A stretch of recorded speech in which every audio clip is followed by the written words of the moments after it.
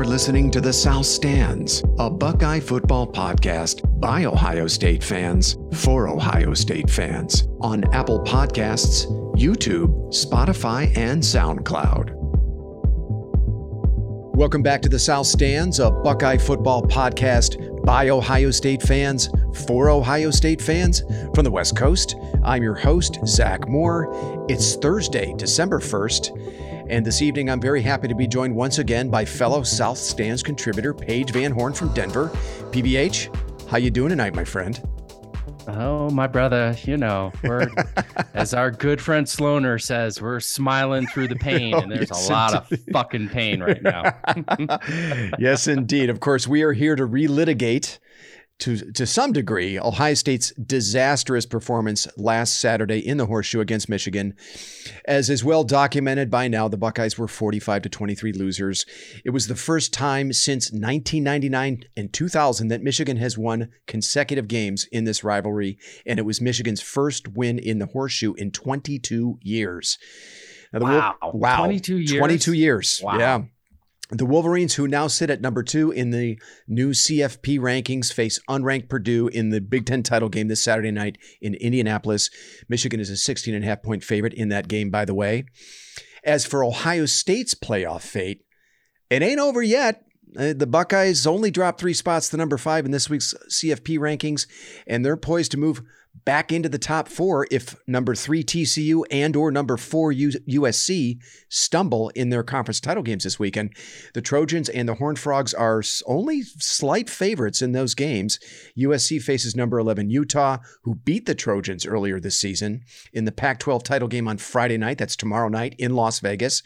TCU squares off with number 10 Kansas State in the Big 12 title game on Saturday afternoon in Arlington, Texas. Now, more on those matchups later on.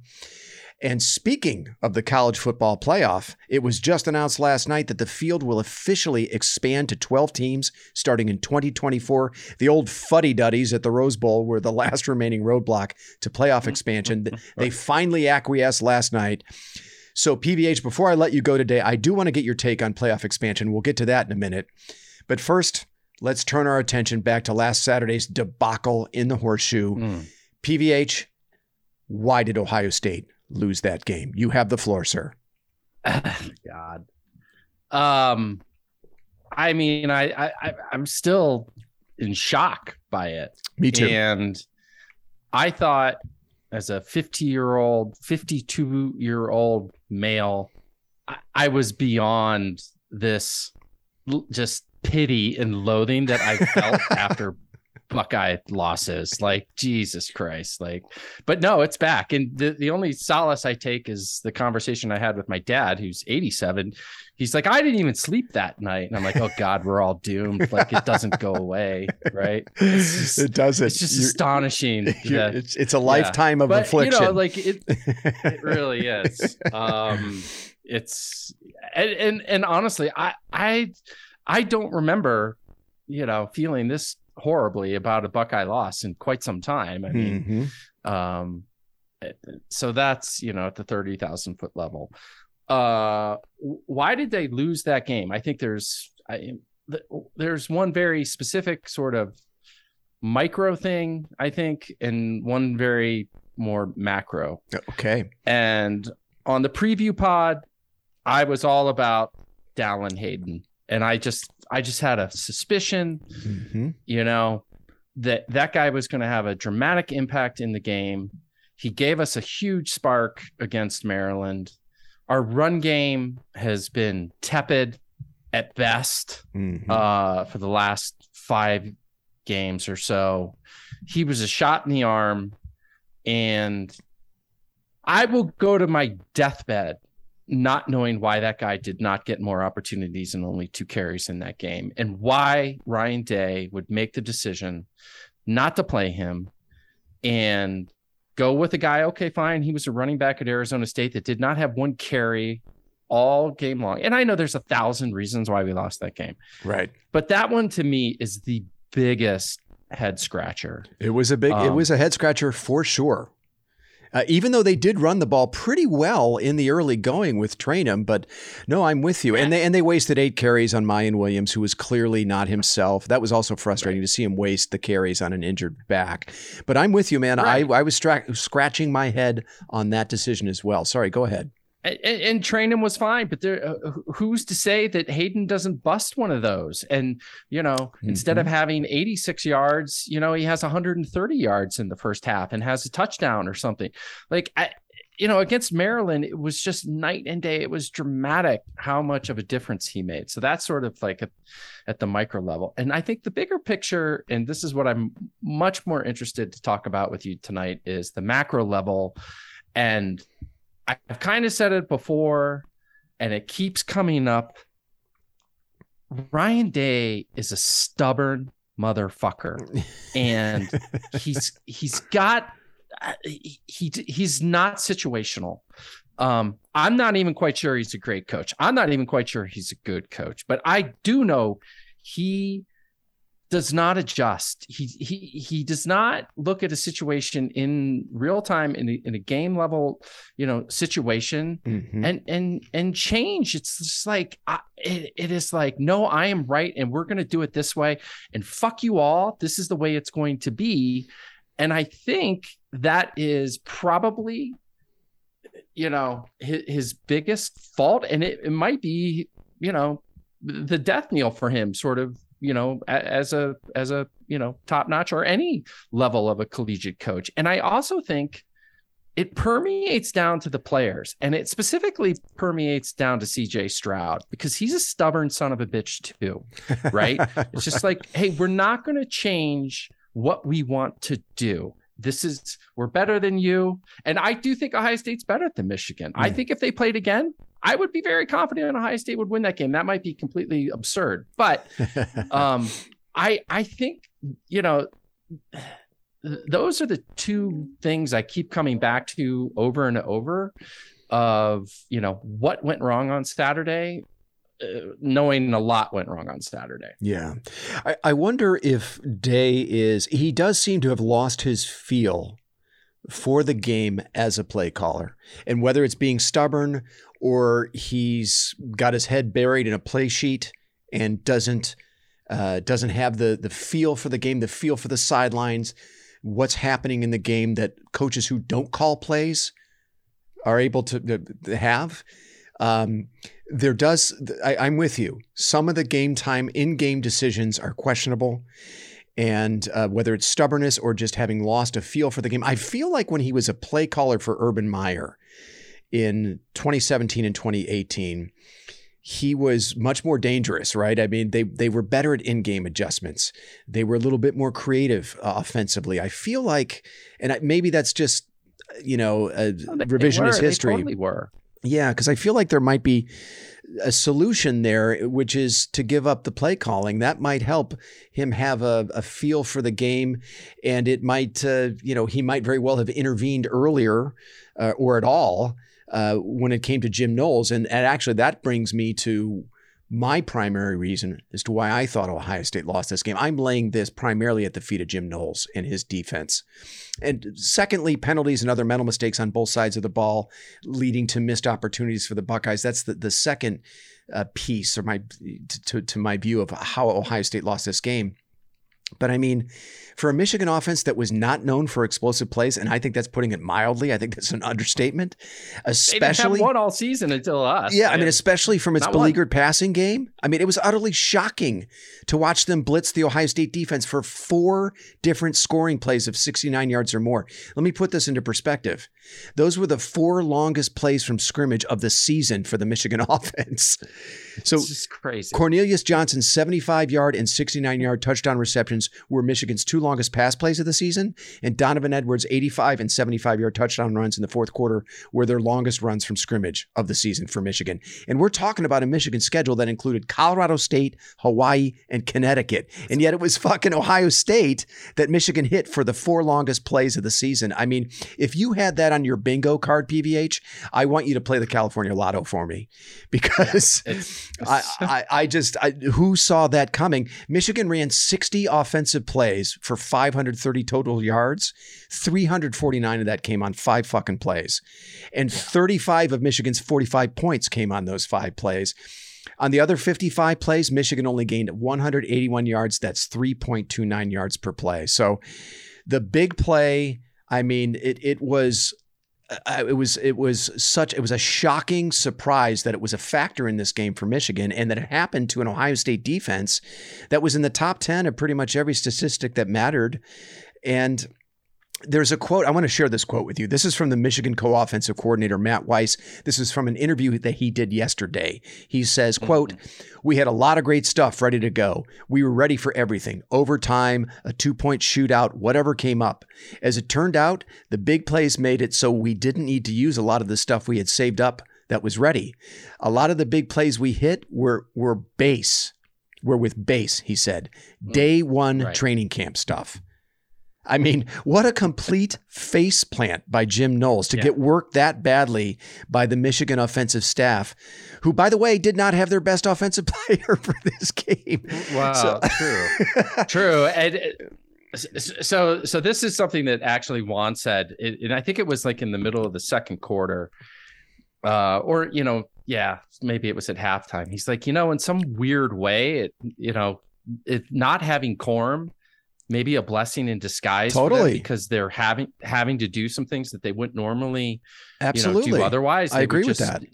And so when he said it, I kind of blew it off. And then we had to go to dinner that night, which is always that was a lot of fun. That was a great dinner. We had a good time, but having to go out to dinner after that was, I think I would have rather just lied down on a train track and called it a day. I think Juan's onto something, there's though. Some truth to that. Yeah, for sure. There's some truth to it. I mean, their hand was forced. They had to find out what they had in the passing game with McCarthy. Now, McCarthy still only completed 50% of his passes, but the ones that he did, and Jim Knowles helped him out by playing cover 0. On 2 long touchdown pass plays in particular, right? The very first one, I don't know if you remember on the preview pod, I had said that Michigan would be searching for answers.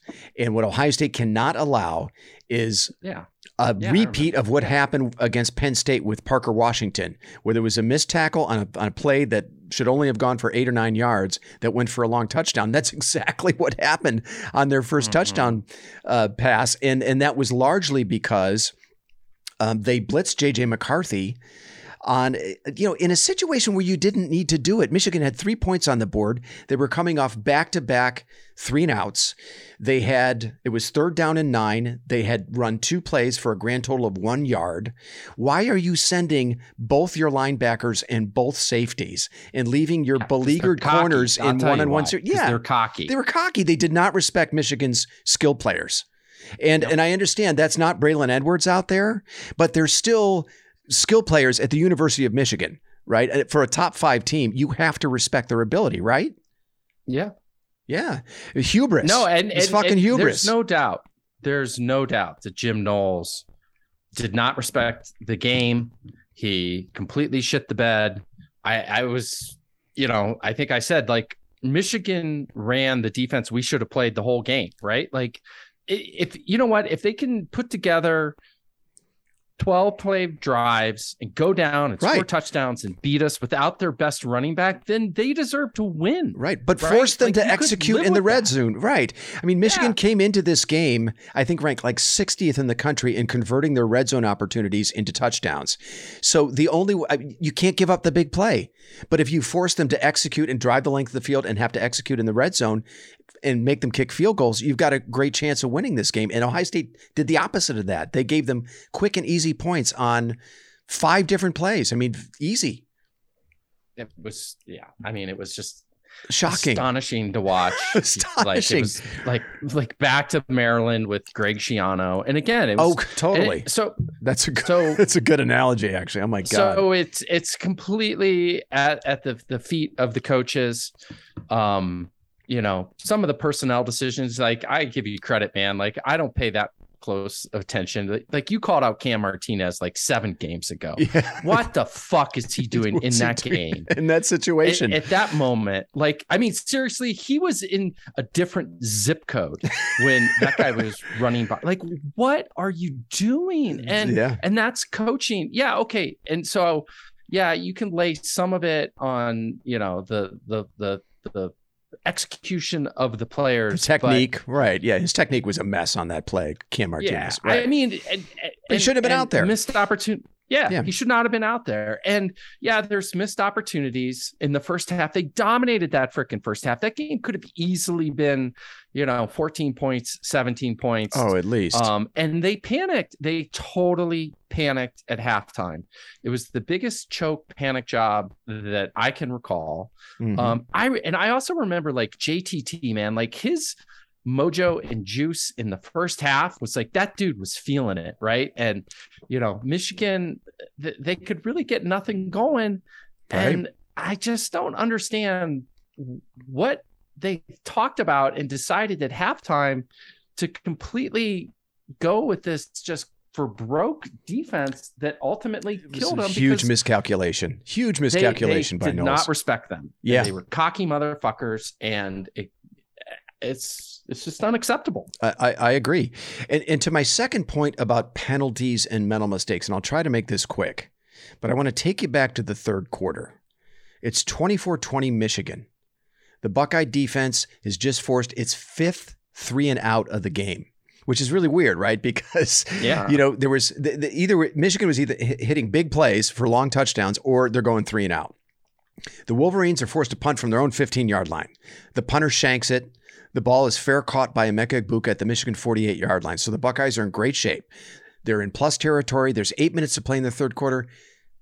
Just take a deep breath, Buckeyes, all right? You got a chance here to get points. Now, the first play, C.J. Stroud hits Chip Trayanum for 23 yards on a check down. Smart play by Stroud. He didn't force anything deep. He went to his check down, got 23 yards, great gain on first down. It's 1st and 10, Buckeyes from the Michigan 25-yard line. Nope. Holding penalty on Donovan Jackson. And a fucking unsportsmanlike conduct penalty on G. Scott Jr. for headbutting that dude, 10 yards out of bounds. Instead of 1st and 10 from the Michigan 25, it's 1st and 35 from the Ohio State 27. So now the Buckeyes would manage to get 30 of that 35 yards back. They're faced with a 4th and 5 at the Michigan 43. Ryan Day sends out the punt unit. There's this collective groan around the stadium, right? We're all like, you see CJ Stroud trying to wave off the punt unit. But what we know now, what we didn't know then, was they were going to attempt a fake punt. But the Buckeyes are immediately hit with another penalty, a false start on their backup long snapper, Mason Arnold, who, as it would turn out, would be the only Buckeye in the field who didn't know the fake was on. So on the next play, Arnold snaps the ball to punter Jesse Mirko instead of the up man, Mitch Rossi, who had he been given the ball, he had Tommy Eichenberg as a lead blocker through a huge hole on the left side of the offensive line. I don't know if you saw the video that was circulating. I did. You did see that? Yeah. Even Jim Harbaugh knew Michigan dodged a huge bullet. He said in the postgame, quote, "We got so lucky. On one of the 4th downs, they had a fake on and they had us. They had us cold," end quote. So it was the only person that didn't know was the guy that was snapping the ball. The long snapper. So if you remember play. But how does that happen? How does that happen? Right. Like I could understand. How can you not be aligned? Guy on the edge, right? Right. Well, it is worth noting he's our backup long snapper. Remember a few weeks ago we lost. That's fine, but do we not tell him like, hey, dude, this is a fake punt? And so then again, it comes down to who's that goddamn special teams coach? Yeah. And who's the goddamn head coach? Right. I agree. I agree. The penalties that cannot happen in this situation. They're undisciplined. It happens all the fucking time with this team, right? The missed tackles, 20 penalties for 182 yards for Ohio State in their last 2 games, the last 2 regular season games.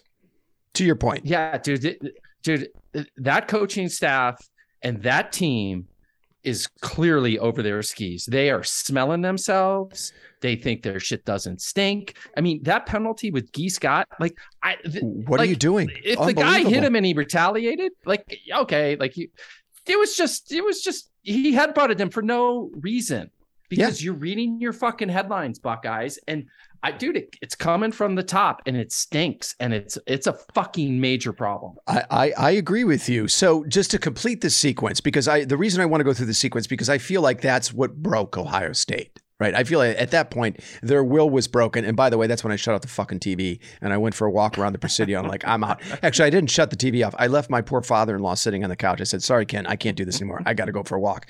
So Michigan almost blocks the goddamn punt because Jesse Mirko wasn't expecting the ball and the protection was set up for the fake. So I remember that play. I was like, what the hell? They almost blocked it.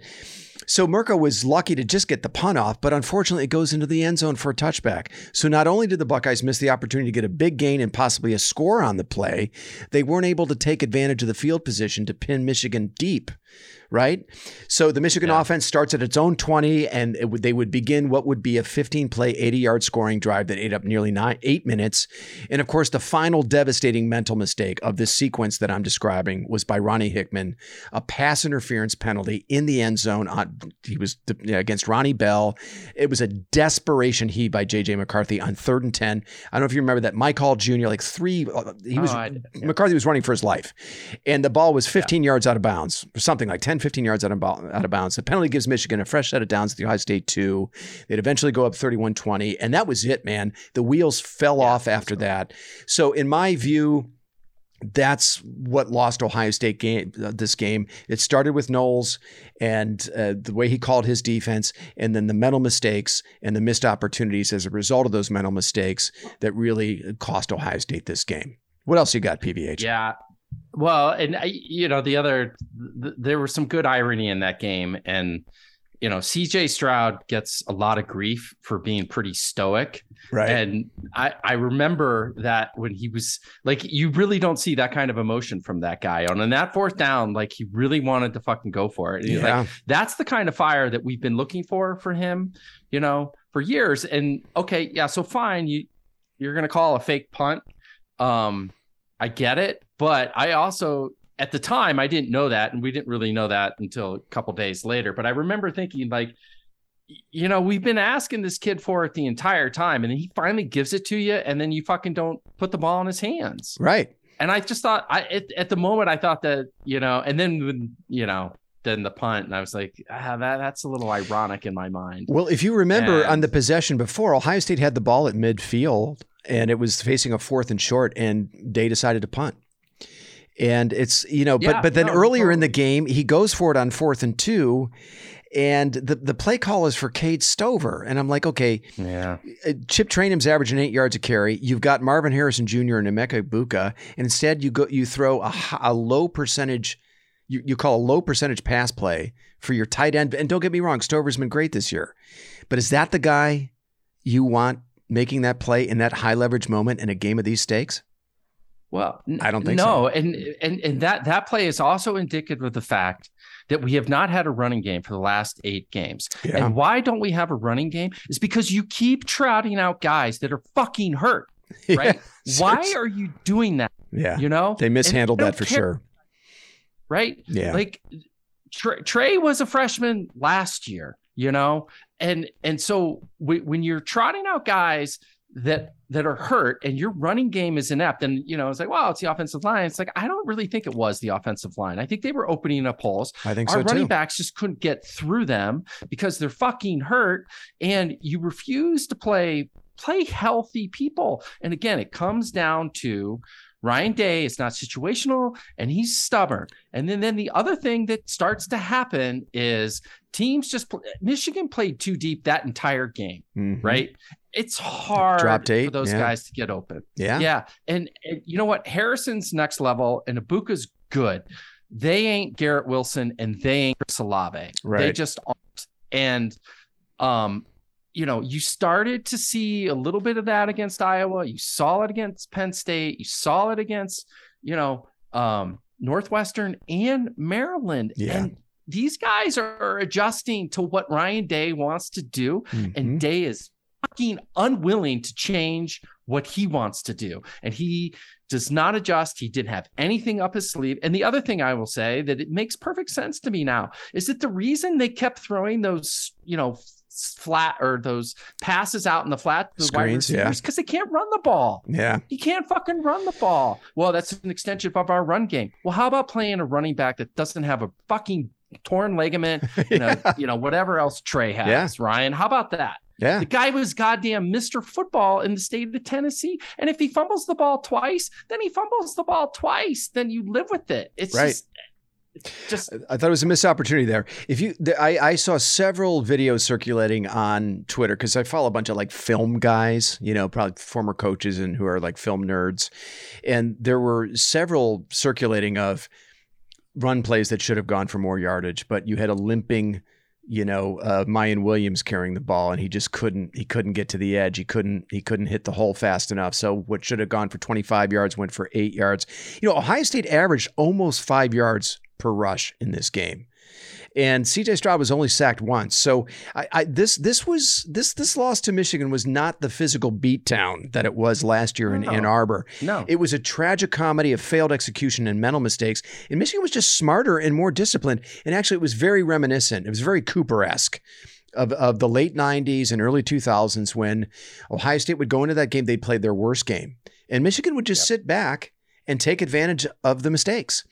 And they in this game, they did not beat themselves. They took advantage of virtually every one of Ohio State's mistakes, whether it was an execution mistake on the field by a player or a scheme or coaching decision that was a mistake.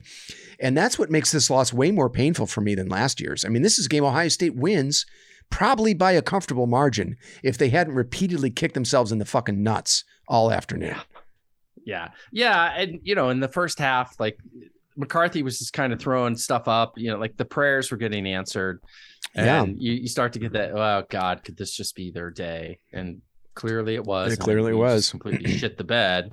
And I, in the past, I've never put a whole lot of, I don't know, credence into the fact, like, Ohio guys and right. Or like the game, like it's still football at the end of the day, but in this particular case, specifically for Knowles, like I just think he completely miscalculated the magnitude of this game. It was just another game. And I don't know if Ryan Day gets it either. I don't know. I mean, I've never been a big believer in, you're preparing for Michigan 365 days a year. Yeah, you kind of are, but we're talking about 19-year-old kids. I don't know. Maybe there's something a lot more to it. I mean, maybe, it only took us 28 minutes for Cooper's name to come up. But I mean, the record for guys that aren't from Ohio in this game is abysmal. And God damn it, there just might be something to it. Well, I think Knowles, so if Ryan Day calls Jim Knowles the head coach of his defense. So if we're using Ryan Day's words, there were two head coaches out there in the field for Ohio State on Saturday. Well, Knowles is up in the booth, but two head coaches calling plays for each side of the ball for them. It was Knowles' first Michigan game. And that dude has never coached in a game of these stakes, in a game of this magnitude with 17 million viewers, right? I mean, he coached at Duke. He was in the Ivy League for a while. He came from Oklahoma State, and no disrespect to Oklahoma State, but I'm sorry, Ohio State, Michigan is not, Bedlam, right? It's a much bigger game than that. And for sure, to me, I felt like, you want to talk about somebody over their skis and somebody who, just made one miscalculation after another. Knowles looked like that to me. And that's why I continue to maintain that that's the number one reason Ohio State lost this game. However, Ryan Day does not escape criticism either, though, right? At the end of the day, Knowles was his hire, and Ryan Day has to be able to see what Knowles is doing. And I mean, come on, look, it was obvious, right? You already got beat on a cover zero play where you sent the house unnecessarily. You gave him one cheapie, but then you start the damn third quarter and you give him another cheapie on the exact same situation. And it was to a reserve freshman tight end. I mean, these dudes that were beating you, Jim Knowles, this was not Braylon Edwards. This was not Desmond Howard. These are guys that Johnson, the guy who caught the two longest touchdowns in the game, the two longest passes of the season for Michigan, he came into this game averaging 30 yards receiving a game. His last touchdown was like in early October. So those aren't the guys that are beating you. I mean, the guys that are beating you are role players for Michigan. And that's what drives me nuts about this. Sorry, go ahead, BBH. Yeah, no, it's true. And, you make good points about Knowles and But Ryan Day's the goddamn head coach, and the offense did nothing in the second half. They didn't. And, you're right.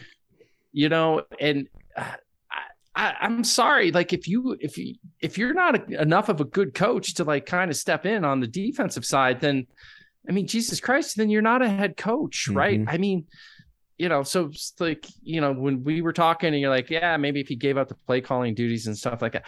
So I want to pivot to this. Like, let's just go big picture here. Let's do it. Like, are we sure? Are we even mildly sure he's a good coach? I mean, yeah, if I'm being totally honest with myself, I'm having my doubts about him. I'm not ready to fire him today. I think that would be way too. No, I'm not saying fire him today. But if I'm being totally honest with myself, absolutely, I'm having doubts about him for sure. How about you? Yeah.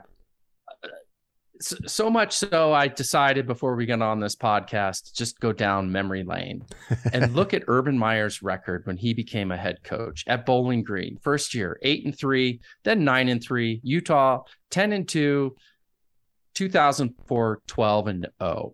Wow. Then he goes to Florida. He goes 9-3, 13-1, 9-3, 13-1. Jim Harbaugh, San Diego State. Or no, not even San Diego State, University of San Diego. I didn't even realize that. Like that's right. It was like University of San Diego. That's like enrollment, like 1,400. It's like a freaking Jesuit school, for Christ's sake. He goes 7-4, 11-1, 11-1, and then at Stanford he goes 4-8, 5-7, 8-5, and 12-1. The only empirical evidence that we had that Ryan Day was an elite coach was Urban Meyer. When he got suspended and he said he's an elite coach and we all just accepted it as gospel. And the guy was a fucking out of work quarterback coach at San Francisco. He never had to build a program. He never had to do anything. And I go back to the quote, and it's the most accurate quote of all time from Jimmy Harbaugh. And he said, hey, man, some guys are born on third base and think they hit a triple. Dude, I think that's Ryan Day. Wow. And I don't know that this gets any better. I'm really worried this doesn't get any better. Well, I don't think you're alone. I said before, this was our year. Yeah. What are you going to do next year? Like, I mean, dude, the wheels could come off here a little bit. I hope you're wrong about that, but I have this pit in my stomach feeling that you could be right. I mean, if you look at what Ohio State is likely to lose in personnel, right? CJ Stroud and some others, but namely CJ Stroud. You're going to Ann Arbor next year. You're gonna get a veteran Michigan team, right? JJ McCarthy's going to be a junior. Donovan Edwards, a junior. So that's a veteran Michigan team with some talent. And they've also closed the talent gap too. And I think they've also, since 2020, when Harbaugh was, kind of forced to make coaching changes and, acquiesce to kind of what the powers that be wanted there, they've gotten much better at player development too. So, yeah, Ohio State's going to be, one would think, is going to be an underdog in that game. I'm not ready to. So Ryan Day, if we look at the big games that Ryan Day has coached in, for the most part, right? It's Michigan, it's the Big Ten title game, it's the playoff. And this isn't my thought. I think Bill Landis pointed this out. He's 1-2 against Michigan. He's 2-0 in the Big Ten title game, and he's 1-2 in the playoff. What does that come out to? Is that 4-4? Mm-hmm. So he's 500 in the biggest games, right? You're always expected to beat Michigan. Of course, you're expected to win the Big Ten title game. But if we're being honest with ourselves, both of those Big Ten title games are pretty harrowing. Yeah, dude, they were nail biters against inferior opponents. Yeah. And then, he blew a game, quite frankly, blew a game against Clemson in the 2019 semifinal. Ohio State was dominating that game. He turtled up in the second half of that game. He also did not emotionally handle the run that Clemson went on, right? I felt like Ohio State kind of packed up, packed it in after Clemson kind of fought back and, where they were down 16-0 in that game. And I didn't think Day handled some of the adversity in that game as well as he could have. And then some of the play calling was suspect. But then he did come back the following year and put it on Clemson, which was great. And then he got blown out in the national championship game. So he's 4-4. In Ohio State's biggest games. I guess you could throw the Oregon game at home in there, but I don't know. I mean, you got a first year quarterback. You lost a bunch of guys from the previous season. I'm more inclined to just kind of chalk that up to, just a young team. But 4-4 in big games, and the standard is higher than that at Ohio State, quite frankly, isn't it, PVH? Oh my God, yeah. I mean, you don't get credit for the 45 wins and 38 of them against the Toledos and Bowling Greens and Indianas of the world. You just don't. Yeah. You don't. And that's also why you make $9 million a year. And, I would, you mentioned the 2 Big Ten title games. They were life and death. Go back to that Northwestern game again. Mm-hmm. It's just like, dude, start running the ball. And then finally, after, in third quarter, you start to do what everybody in the world knows that you should be doing, and you run away with the game. Well, yeah. You set a single game rushing record. Short man's Napoleon complex. Yeah, maybe. You could be right. I mean, yeah, we were all begging them to run the football, and then they end up setting a single game rushing record, school record. Yeah. I just kind of want to go back to this, though, that he never went anywhere and turned a program around. Right? First time head coach. He didn't, as a head coach. Yeah, first time head coach. He's a first year head coach. And man, it feels like the moment is kind of too big for him. And it was on Saturday. And it's hard to argue against that. He panicked. Yeah, and he totally panicked. He's got a plethora of, skill players. Maybe I don't know. I'm just kind of now projecting big picture and being worried about the future and where this goes from here, because dude, I think he's been exposed quite a bit, and he's definitely getting out coached in these games. And oh, by the way, he's getting out coached way better talent, exponentially better talent. And oh, by the way, in 2023, guess who's joining the Big Ten? Luke Fickell at Wisconsin, Matt Rule in Nebraska. In 2024, guess who else is joining? Right? Yeah. Lincoln Riley. Lincoln Riley at USC, Chip Kelly at UCLA. It's going to get tougher and tougher to win the Big Ten, and also to get away with, quite frankly, what Ryan Day has been able to get away with in a lot of games, with some questionable, decision making, play calling, slow to adjust.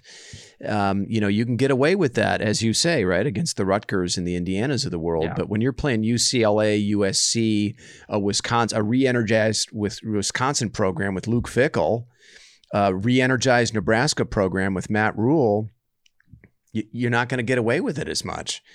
So, So where do they go from here? So here's where I'm stuck. I mean, Fickell was just hired by Wisconsin. There was an expose in The Athletic that you and I discussed before we jumped on today about the possibility of perhaps why am I blanking on his name? Vrabel. Mike Vrabel coming to Ohio State, right? He's had great success in the NFL. He's an Ohio State guy. He embodies everything that Ohio State fans love and want in a program. But at the same time, is that realistic? And do they need to try and at least work things out for the next year? I think they're at least 1 year away from making any kind of a coaching 100%. Change. So in the short term, they can't do it. They can't do it right now. You're 11-1. You still, and we're going to get to this in a little bit, you still have a shot at making the playoff. And who knows? You get into the field. Who knows? But in the short term, what is the answer? What's the solution? Personally, I think he's got to give up calling the plays. And either you rely on the veteran, Kevin Wilson, who's got a great track record as a play caller, or you bring in some boy genius offensive play caller to replace him. But Ryan Day has got to give up. He cannot have his nose buried in a play sheet in a game like, Michigan of those stakes. You have to have a better feel for what's happening on the field, on your sidelines. If he needs to get on the headset and talk to Jim Knowles and say, Jim, no more cover zero. Drop into stop it, right? But great head coaches, the reason they give up play calling is because they have to have a feel. They have to, and then there's all the whole recruiting and NIL and all that bullshit that you have to address. You have to be able to focus on. I think he's got to give up the plays. That to me is the short-term fix. What do you think? Well, that's what makes it scary, is that it's not obvious, right? Like the last 2 years, it was obvious. Just fix the defense, we'll be fine. Right. Now it's way more muddled, right? Because we thought we fixed the defense, and then for whatever reason, it showed up in the biggest game of the year against Michigan. So I don't know that there's still a systemic problem with the defense, but I don't know. And you might be right. That might be it, but that might not be the answer either. You know, that's what makes this scary, right? Like I couldn't stomach reading anything or listening to anything until about 4 hours ago. And I listened to Mike Valenti before we got on. Oh, no. And, I mean, I couldn't even listen to that. I don't even know how you got through that. I only got through, it was like a 12-minute clip, and I got through like 4 minutes. I think that guy has a good nose for football. Mm-hmm. And he's like, there's basically 2 points here. Like, number one, like, and I agree with this. Michigan, no, actually, I don't know. They could win it all, but the second one is they broke Ohio State, and I think he kind of did. And I saw that. I don't know. I don't know what the answers are. Of course, right? Valenti said the same thing about Ohio State breaking Michigan back in 2018, but Harbaugh adjusted for it, right? And then Harbaugh went to like some freaking thing with his brother. Like, it's almost like you're coaching against both those guys. I'm sure. That's a good point, actually, right? Because didn't John Harbaugh lend a defensive coordinator, Jim Harbaugh, and then he sent him back, right? Yeah, exactly, something like that. I guess the bigger point is, I don't know what the answer is. Yeah, and I think it gets really scary from here, because I have no faith in this team next year. I actually have more faith in them this year if they would somehow backdoor their way into the playoff. I still think they would be the second odds-on favorite to win the whole thing if they could just find their way in there. And I'm not advocating that they should. And the way the system is set up now, you lose that game. You don't deserve to get in there, but stranger things have happened. They could backdoor their way in there. I would take my chances against Michigan, and I think, they would match up best with Georgia. But bigger picture, where they go from here, I don't know. Yeah. I mean, it's. I think Day has done enough. I think he's earned the right to at least one more year to try and fix what's happened here. All right, let me ask you a question. Sure. Let's just take the $56 million out. Let's assume for a minute that Mike Vrabel wants the job. Mm-hmm. Would you do it? Would you pull the trigger right now? The way I'm feeling right now in this moment, yeah, I would. I mean, there's a compelling case, and I've seen several writers doing it, namely the fella whose name escapes me that wrote that expose for the Athletic, that why wait and watch Ohio State lose another, 2 or 3 times to Michigan. If you got the guy and he's willing, then you got the resources. You got the financial resources, then just do it. Yeah. In this moment right now, the way I'm feeling right now, talk to me next week. I might feel differently, but in this moment, how about you? How are you feeling? What would you do? Every day of the week, twice on Sunday. Yeah. Yeah. Yeah. Yeah. And again, I come down to this whole thing. Like, I just remember Urban Meyer being like, he's elite. Just because Urban Meyer thought, and by the way, he wasn't really necessarily the best, evaluator of coaches on his staff. He had turds all up and down his staff. So we're just taking Urban's word that Ryan Day was an elite leader and coach, and he never had to prove it anywhere. And I think, man, if the wheels do truly come off, you'll look back at that decision and you're like, God damn it. Like, wait, why didn't we question that a little bit more? Like, why didn't we make Kevin Wilson the head coach when Urban got suspended for the first 4 games of the 2018 season? Yeah, it was 3. It was a little bit head scratching at that point. Yeah. Well, he had 2 former head coaches on his staff at the time, and they decided to make Ryan Day. Right. Yeah. So he had Schiano and Wilson, and we both thought. I remember when the suspension happened, like, oh, it's going to be Schiano or Wilson. One of them will step in as interim head coach, and it was Ryan shocking. Day. Yeah, shocking. And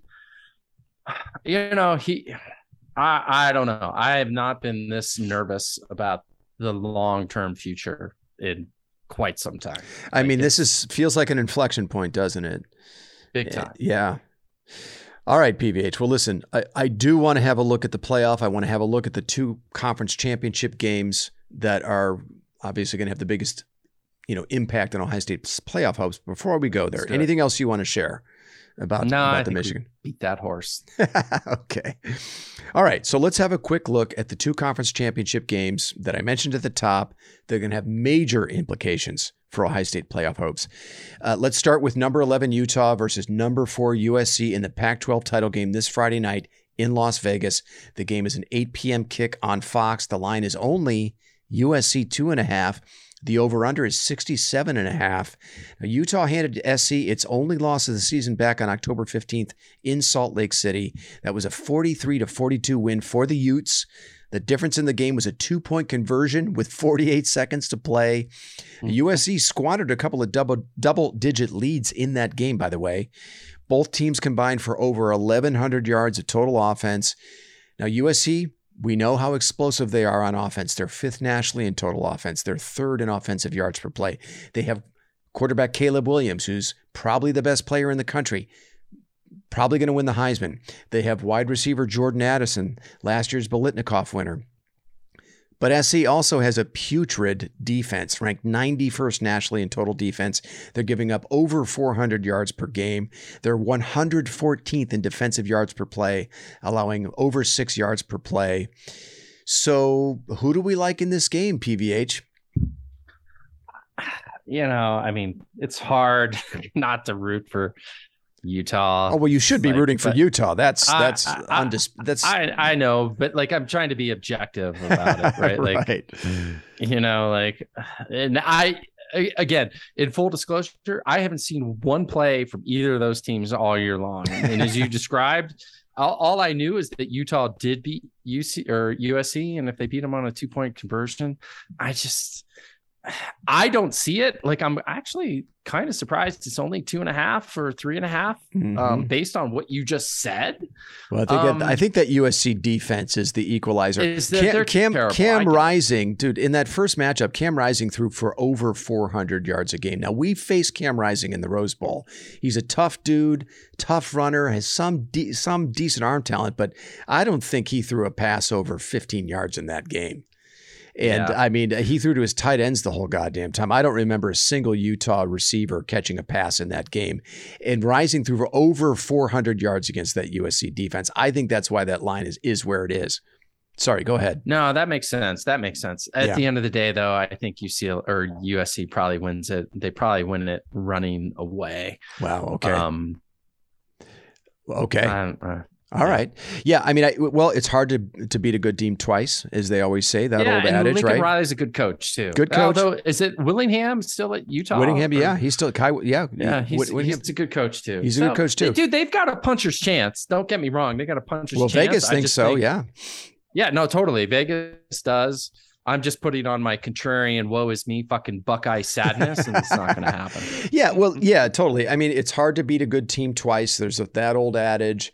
And look, Utah won that last game, but they barely did. I mean, by the skin of their teeth, right? I mean, and USC had 2 double-digit leads in that game. They were up by 2 touchdowns twice in that game. So, I think it's a great game that probably comes down to the last possession, but man, it's hard to bet against Caleb Williams. I don't know if you've watched any of Caleb Williams. That dude's a magician. I haven't seen one. Oh my God, dude. He's the best athlete at quarterback in the country, even more so than Bryce Young. And you want to talk about a guy that you just hold your breath every time he drops back to throw. He can keep plays alive forever. Just like CJ can. So look, I like every Buckeye fan out there, I'm going to be pulling for Utah big time. And if they win, I think it's all but a guarantee Ohio State is in the playoff. But I think sadly USC wins by just a hair. So I'm with you. I think USC wins. I don't think they blow them out. I think they win by a hair. Okay. Yeah. The other, are you, dude? I don't think I could watch it. I just, it's tomorrow night, Friday night. I know. What do you got going on tomorrow night? You taking Susanna? Nothing. I mean, zero. You're going to fucking watch the game. We all know you're going to watch the game. No, I won't, dude. My psyche is fragile. I'm a broken man. I'm going to cancel Christmas. I told the boys we're not even getting a Christmas tree this year. December's over. Football's dead to me. Well, no, and that's the thing, right? Because I'm like you. I don't want to invest, right? I've already been disappointed. Yeah, I've already been majorly disappointed, and I can't be disappointed again. But of course, I'm going to do it. I can't help it. Yeah. So the other conference championship game of major interest to you and I and all Buckeye fans everywhere is number 10 Kansas State versus number 3 TCU in the Big 12 title game in Arlington, Texas. That game is a noon Eastern kick on ABC. Now that line is also TCU -2.5. The over-under is 61.5. These two teams met back on October 22nd in Fort Worth. Kansas State jumped out to a 28-10 lead, but TCU came roaring back to win it 38-28. TCU quarterback Max Duggan threw 3 touchdown passes in that game. Duggan has been great for TCU all season, but the Horned Frogs, PBH, they've had a lot of narrow escapes this season. 5 wins this season by only 1 score, including a 1-point win over Baylor 2 weeks ago. I know we were all talking about that. TCU kicked a go-ahead field goal as time expired in that game. Watch that live. Yes. Yeah, so did I. So, should Kansas State prevail in this game, I'm not sure it's a guarantee the committee puts Ohio State in over TCU because the Horned Frogs do already have a win over Kansas State, a double-digit win, and they would have one more win than Ohio State. So I don't know that it's the guarantee to get Ohio State in that USC losing would be. I mean, I think it would definitely be a discussion. Now, look, if it's just a matter of the committee believing Ohio State is the better team and needing some justification to choose them over Kansas State, well, then maybe they put Ohio State in. But I think there's a bit of an argument there. It's not clear cut. So PVH, how do you see this game, Kansas State against TCU on Saturday? Yeah, this game, I could totally see Kansas State winning. Yeah. And by the way, their quarterback is Martinez from Nebraska. Oh, that's right. And State, I forgot about that.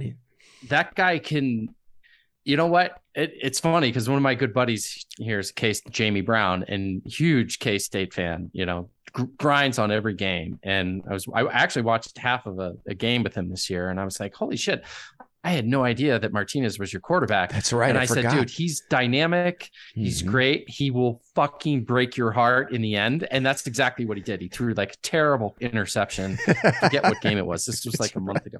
But that being said, he can keep you in any game. Yeah. And so if there's one game that I think, right, that could fall our way, this is the game. And I think TCU is this year's Cincinnati. Like, right. I'm sorry, man. Like, you're not beating Georgia. You're not beating probably even Michigan. You're not even beating USC. Right. And I don't know that anybody really wants them in there. If they, even if they lose the game, I guess maybe you're deserving.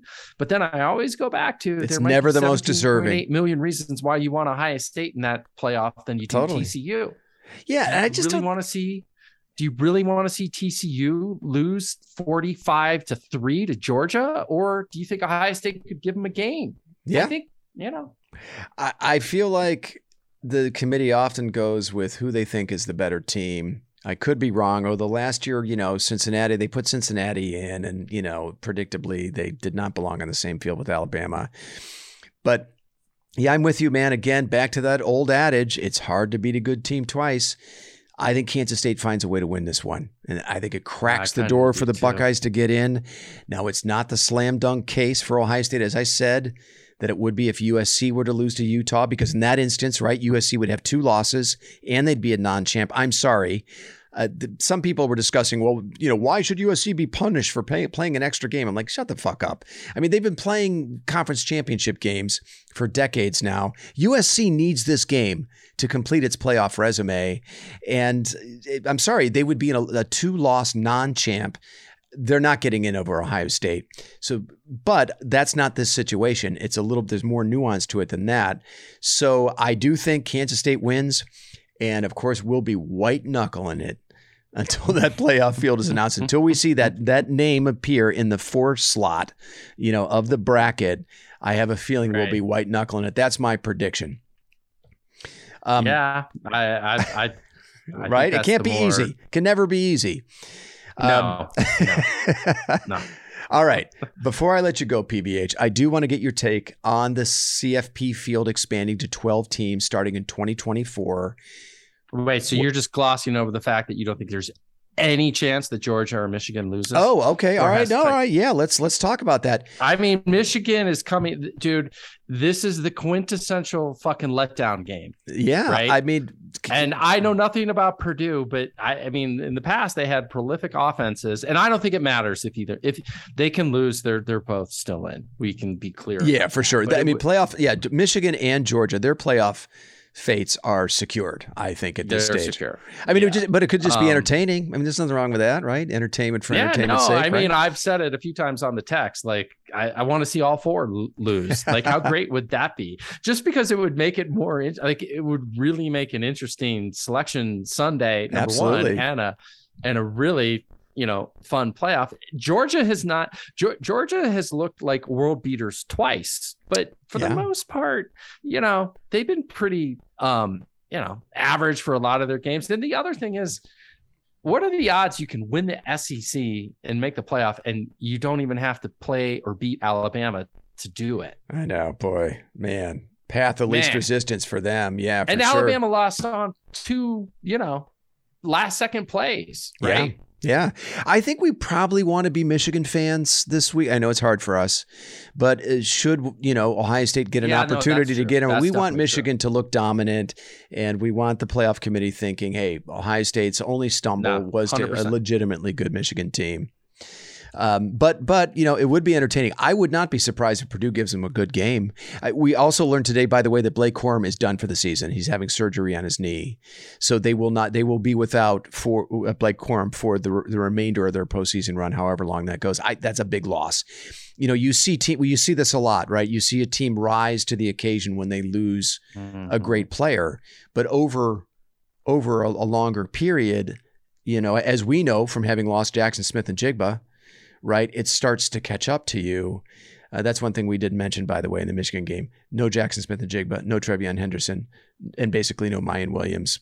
3 pretty big losses. Yeah. I don't want to make excuses for Ryan Day. I'm not making excuses, but I will give him just a little bit of a consideration there. 3 huge losses. Yeah, injuries killed us. Injuries were a big factor. Dude, again, losing Evan Pryor to start of the season. That too. Might turn out. Oh, my God. I mean. Oh, yeah. So. All right. So, look. I think we've got that covered. We will be watching with great interest this weekend. I mean, at least we have that. It's not Ohio State. We're not in control of our own destiny, as they say, but we will be watching with great interest. And we love college football, right? So sometimes this is fun. Sometimes sitting back and watching the chaos is fun. Let's hope that it happens. That is almost as entertaining as watching Ohio State win big games. It can be a lot of fun. So fingers crossed we get a little chaos this weekend. All right, so back to the college football playoff field expanding to 12 teams in 2024. I want to get your take on that. Paige, how do you feel about the expansion to 12 teams? It's a good thing, right? Yeah, it is, but we're living it right now, right? Because this Ohio State loss would not feel so bad in 2024 because we'd still be in. Yep. And that's the way that's the prism that I look through it through. Totally agree. We'll be in the playoff every year. Absolutely. Every year. Yeah. And in most years with 3 losses, probably Ohio State could probably qualify in most seasons with 3 losses. Yeah. Yeah. So I think it's a net positive. People hate change, right? Especially in college football. People just in general, man, they're creatures of habit. I'm one of them. Jesus Christ. People hate change. I think it'll be a great thing for the sport in general. It'll create a ton of interest. But instead of being despondent this last 5 days, we would still have life in 2024, which is a good thing. Or, absolutely. In the years that we win that game, right? It's fine. Michigan's going to have life too. Yeah. It's going to be great. College football is the best. The more you can have high stakes, football games, the better. I'm all for it. Just please stop fucking putting us on at noon. Yeah. Just stop. Get rid of divisions. Like if we play a playoff game at noon, I swear to God, I'm going to kill somebody at Fox News. Yeah, I'm with you personally. I love it. And I've always felt that expecting regular season perfection out of 18 to 21-year-old kids in order to compete for a national championship made no sense at all. I mean, if in the NFL you can qualify for the postseason with 6 or 7 losses, I mean, how in the hell are you expecting perfection out of 18 to 21-year-old kids? And to your point, PVH, some of my biggest scars as a sports fan are from the shock and disappointment of great Ohio State teams having their national title hopes derailed by a single regular season loss. For example, right now, what we're experiencing. But I mean, we can go back to 1995, 96, 98, even 2005. The 2005 team lost twice to eventual national champion Texas in a game that could have gone either way early in the season. And then a few weeks later to a really, really good top 5 Penn State team. But by the end of that season, 2005, that Ohio State team could have beaten either Texas or USC. I'm convinced of it. Right, 2015, another season, right? That team dicked around the defending national champs. They lose this weird game in the shoe and the wind and the rain. But I mean, come on, was there any doubt who the best, most talented team in college football was that year? And sitting there watching those playoffs. So yeah, to your point, man, like I'm happy to not have to go through that again. Like, and I even think Urban Meyer's last 2 teams in 2017 and 2018, that they were far from his best teams he's ever coached. They could have even made some noise in the playoffs. So in this new format, that's no longer going to happen for Ohio State. As I said, I think they could make the field with 2, probably even 3 losses most years if it comes to that. And the other benefit of the expanded field is I think it's going to create more interesting non-conference games during the regular season, because most programs won't be as hesitant to schedule tough non-conference opponents, knowing that losing those games won't necessarily end their title hopes in fucking mid-December, right? Or mid-September. And look, I mean, let's face it, there are a lot of unwatchable football games the first 3 weeks of the college football season. A lot of crap on those first 3 years, first 3 weeks, right? This year especially was terrible. And the other thing that it solves, it's this archaic byproduct of college football, the way the system is set up right now, that when you lose matters dramatically. Right. If we started the season every year against Michigan and then you have 10 games to recover, it's a different dynamic, And so when you lose, like USC, right? Like they actually have the same amount of losses as we do. Right. Now they get to play in their championship game, and they don't also have the stupidity of the division stacked on one side versus the other like we do. Yeah. But you can potentially lose a little late or very late and not have it doom your season, which is so frustrating about college. I agree. I'm happy to lose that aspect of college football. Seriously. Oh, God. Totally. And the other thing about this year, too, so you've got USC in the field and you've got TCU in the field. Neither of those teams has had to face 2 top 10 teams to get to where they are. Ohio State did. They had to go on the road and beat one of them, and then they lost to, for all we know, the eventual national champion in the other. So that drives me nuts, too, because a lot of people are saying, well, Ohio State had its chance and they don't deserve to get in. I'm like, our path to a conference title game was way more difficult than TCU. Don't give me that shit. Yeah, so for sure. The other thing I'm not buying is that the expanded field will diminish the importance of the Ohio State-Michigan game. I don't buy that. People who say that, I don't think understand how important the bragging rights are in that rivalry. And I would love, if we were in a 12-game format right now, I would love another shot at Michigan. We may end up getting it anyway, but I would love another shot at that Michigan team after what we just dissected and all the missed opportunities. And man, if Ohio State got a redo on that one, I'd love to see it. Dude, I agree wholeheartedly. I think Vegas would even agree with us. I think we'd still be on a neutral field. Pick 'em or something. Yeah. Slight favorite, I think we're still a 2-point favorite. Yeah. Whatever. That's just, hyperbole in Vegas. But no, totally. No, I think that's accurate. I don't think it's hyperbole at all. I think that's actually pretty spot on. All right, buddy. Well, listen. Sons of bitches. Hey, we still have a little hope. So this is the deal. So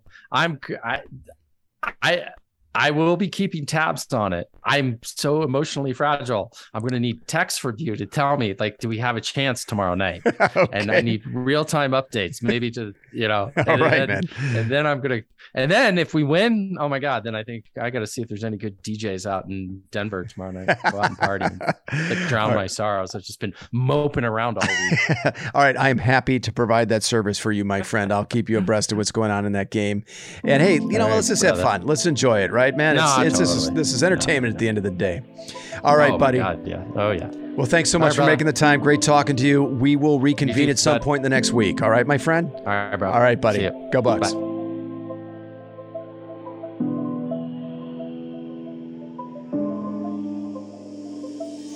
You've been listening to the South Stands, a Buckeye football podcast. You can follow us on Twitter, Instagram, and Facebook, and visit our website at southstandsosu.com.